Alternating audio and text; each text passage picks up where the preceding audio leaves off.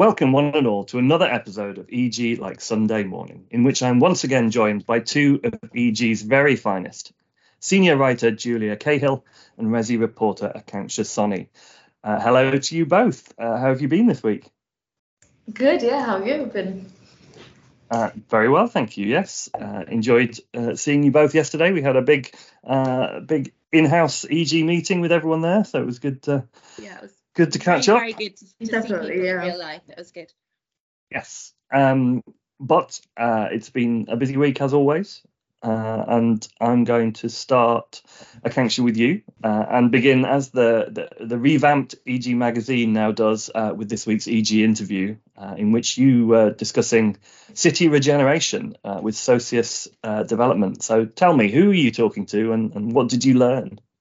Oh, well, it was actually Tim and I that met Socius, Managing Director Barry Jessup and the Executive Director Elida. And Elida and I go way back, actually. I went to Socius's Brighton development last year, and I got to see their schemes in real life. And it was just this, what they're doing is completely new, because instead of focusing on just how much profit they can make from this one area, because of course developers are going to concentrate on what residents want from a particular scheme, but Socius focuses on what value they can bring to those residents most. So for their Brighton scheme, for example, instead of just putting in a bunch of houses in an area that it was really required, they saw that Brighton is looking to become a hub for businesses. So they put in a lot of commercial space, and Octopus Energy has now leased that out. So they're really focusing on just what makes that city tick and the value they can bring to through all of their developments. Another example is in their Milton Keynes scheme, which is another mixed-use offices and BTR scheme.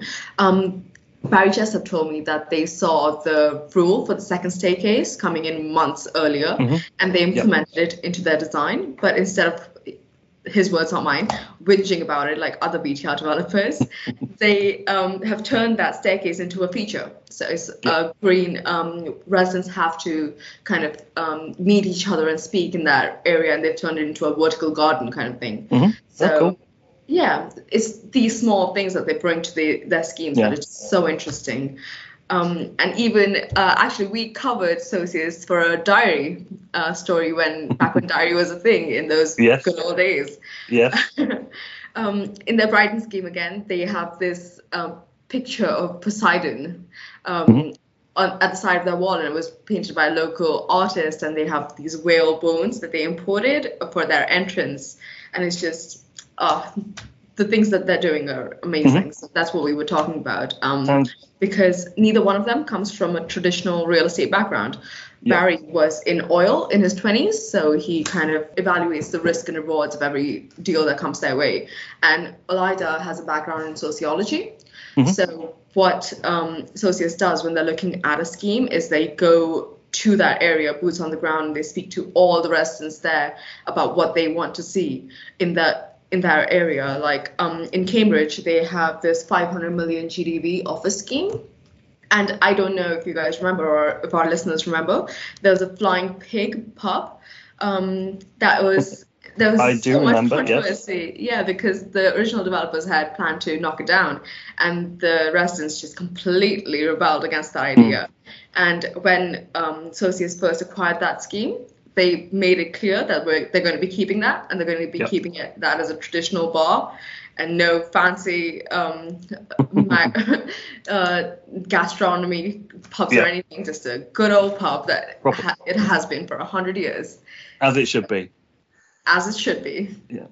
So they sound like they're quite a thoughtful, forward-thinking firm, and it's a time-worn topic on EGLSM and elsewhere. But you did discuss a little bit about the future of the office. So what new insights did you gain on that?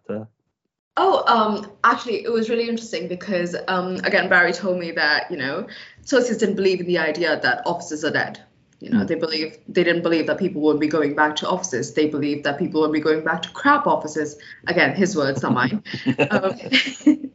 But yeah, so Socius does this, and Elida mentioned that people don't want an office where you come in the morning and leave at 5 p.m. They want to make it an experience. They want to put in pool tables and things that office goers can collaborate on and make it an experience where going to the office is something people look forward to, instead of just, okay, I have to spend a couple of hours here and then I can get out. So yeah. And if our bosses are listening, one way of getting me to spend more time in the office would definitely be to install some pool tables. I absolutely endorse that philosophy. And you also, it's a thriving sector that we regularly talk about with our colleague Evelina, but you also did some discussion of life sciences in the piece. Yes, so life sciences is something SOCIS is looking at as their next venture. So they went to Boston last year to kind of see what US does and incorporate that into the UK. And they're looking at resi and life sciences mixed use schemes, because mixed use is their basic agenda. And what they're looking at basically is, again, biology labs. I'm sorry, Evelina, if I screw this up, but dry labs, not chemistry, biology, because the residents in the workers in dry labs are usually a younger demographic, and they're the ones that would, want to live near where they work, basically. And dry labs is something that doesn't have to be huge science parks. It can be in the middle of the city. It can be in places like Newham in London. It can be in Manchester. It can be in Cambridge, which is coming up, but it's not really a thriving sector yet. So that's something that they're going to be looking for the next agenda. Okay. And socios are not the only fascinating people that we've been talking to this week. Julia, you interviewed Landsec's head of ESG, Jenny Colville, about how it is going to be spending its £20 million Landsec Futures Fund on achieving greater socio-economic representation in real estate, which definitely sounds like a worthy endeavour. So what does it have planned? Yeah, it was a really, really interesting conversation with Jenny. And just as a bit of sort of context and background, one of the figures that she mentioned during our chat on this was that at the moment, sort of industry-wide in real estate, 45% of professionals received an education from independent or selective schools, and that's in contrast to just 6.5% of the nation's population. So it's sort of statistics like that they hope this investment program will help to sort of start addressing. And they want to make sure they're at the forefront of trying to do that. So yeah, they announced about 12 months ago that they had allocated this £20 million pot, this Landsec Futures Fund, as you mentioned, to look at this. And then they've spent the months since then working out how to do that sort of really effectively. And one of the things, one of the key strands to it is an internship program, and it's going to involve 8 internships each year, and all of those people will be paid the real living wage. There are 6 months entry-level internships, and the individuals involved, they get to choose which department they'll work in. They get a Landsec mentor, they get training, on-the-job experience, of course. But the other really interesting aspect to it was that they're working with a charity called Circle Collective, because they sort of Landsec learned through doing the Kickstart program, the government's internships program, which is closed now. They learnt through doing that people do often sort of need additional sort of pastoral care as well, sort of when they're going through these sort of new experiences. So that's something that they have put in place as part of this internship program. And I believe the first 5 are starting on Monday. So it's really happening. Yeah, hoping to sort of go back and talk to some of them at some stage to hear about that. And then there's another sort of industry focused strand to it, which is a bursaries program, which will involve bursaries of up to £30,000 for students going on to real estate related courses, and that could be apprenticeships or university degrees.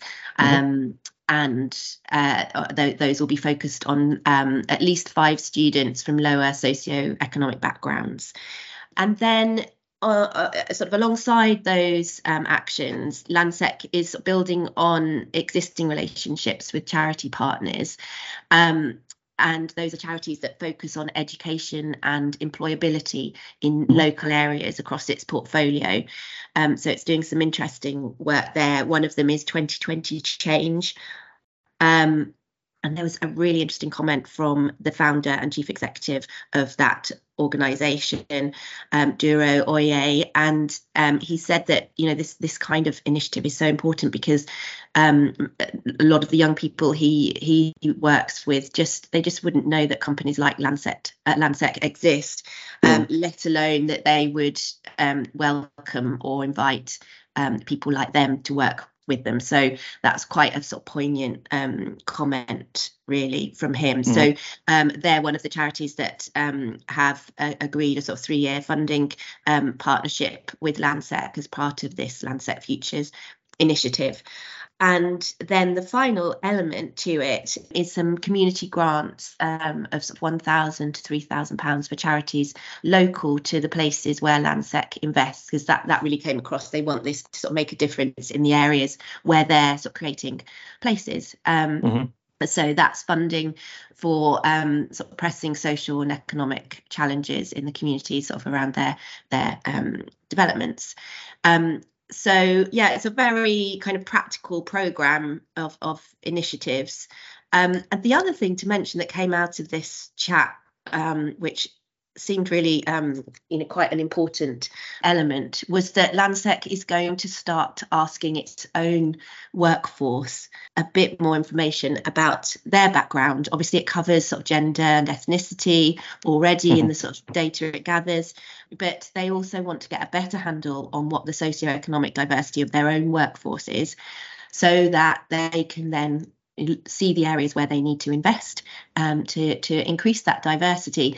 And Jenny said that she, from her sort of work on this, she thinks that not many companies are doing that yet, but she thinks it is, something that we're going to see more and more of as people become more aware of the sort of social mobility issues and how we might practically sort of address those. So yeah, it was an interesting chat. Yeah, I did find that sort of collection of that data on staff backgrounds quite interesting, because obviously it's a difficult one to try and address compared to other aspects of diversity. You don't necessarily know what background individuals have come from and where they've been educated. So it's quite, you kind of have to have a greater understanding of where you are to know how much work you have to do, and where you should be sort of targeting those improvements, isn't it? Yeah, absolutely. Yeah, she said they want to know whether where the sort of pinch points are. Is it entry level? Is it middle management, senior roles? So they're going to be really sort of going into the data on that. Yeah, so very interesting. And to those 5 interns, if you're listening, good luck on Monday. Hope you have a great first week. So let's return to the ever busy Akanksha and turn our attention to land values.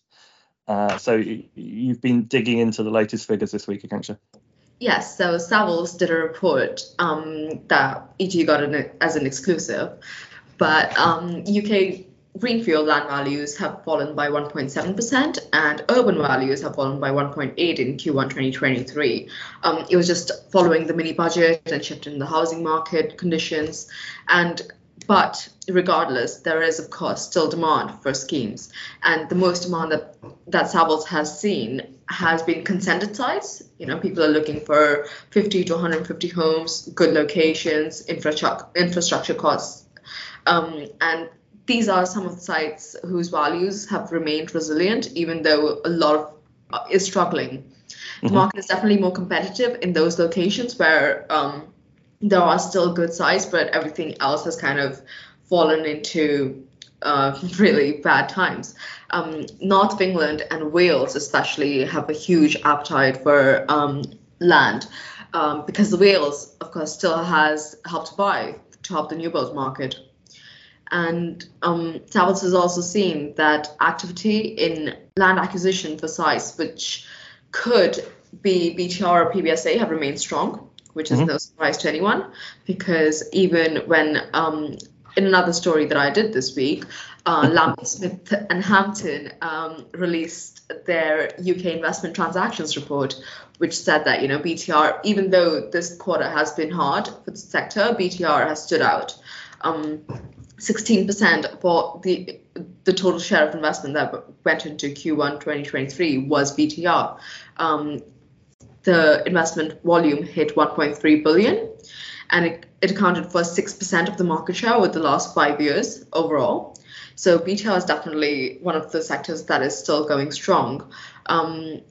However, PBSA this quarter has suffered. There has been a 70% shortfall in its five-year average investment. In this quarter, there was only 104 million of investment that went into PBSA in 4 schemes overall, which is just sad according to how this market was going previously. And in other sectors, hotel investment also fell by 51% in the 5-year average. Retail is one of the commercial sectors that hasn't done that badly. Most of this was from particular few schemes. It was 7% over the average, which is good for it because retail has been struggling over the last few years, I guess, by this point. Yes. Offices, of course, struggled as well. Investors have remained cautious, and there are a lot of structural environmental pressures on the market. It was 43% below the quarterly trend this quarter. There was a total volume of 2.6 billion that did go through, however. And regional offices were especially subdued. And in Q1 2023, volume outside of the Southeast was a record low of 70 million. And industrial is again a weak trend in Q1 2023. The volume was 1.2 billion, just half of its average. So yeah, there's a lot of bleakness in the industry right now. Yeah.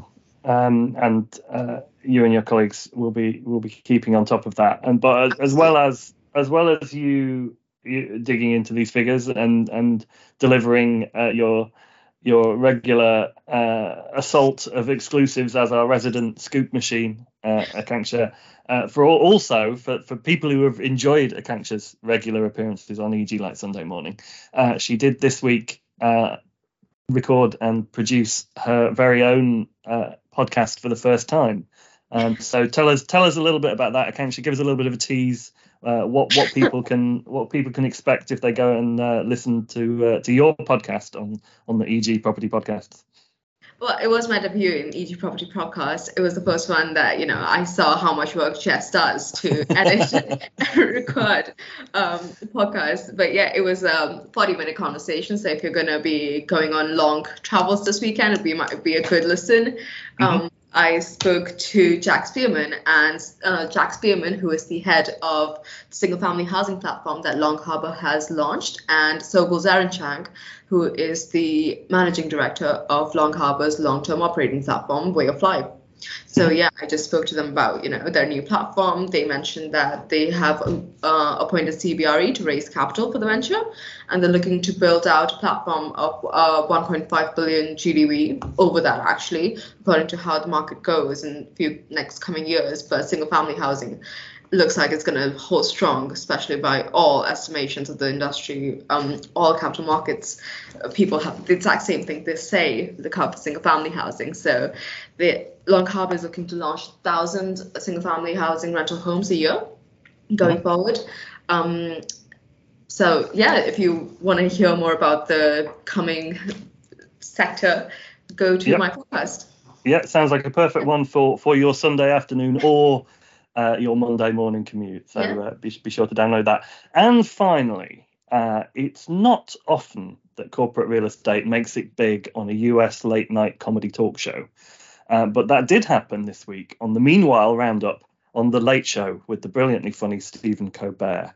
Apparently, investor and developer Edge, it seems, has a walking meeting room in its Edge Stadium office building in Amsterdam that can allow up to 8 or 10 people to walk and talk on a moving carpet treadmill. So with this news, I just thought I would ask Julia Akanksha, what do you think? Is that something you'd like to see installed at EG Towers? Absolutely, yeah, that sounds amazing. Do you think you'd rack up the miles in a walking room? 100%, yeah, that'd be my daily step count. Fighting our way to get in there. Yes. Okay, fantastic. And one last thing before we sign off, we have just launched our 5th annual LGBTQ plus attitudes and actions in real estate survey, which is a completely anonymous survey unless you choose to identify yourself, which is aimed at understanding more about the progress, or sadly lack thereof, the industry is making in its inclusivity quest. While the survey is predominantly seeking the opinions and experiences of the LGBTQ plus community working within UK real estate, it is open to everyone, regardless of sexuality. So you can find the link on our website, on our Twitter, or in the link that I've provided in the write-off to this very podcast. You will be sure to hear more about that survey on a future episode of EG Like Sunday Morning.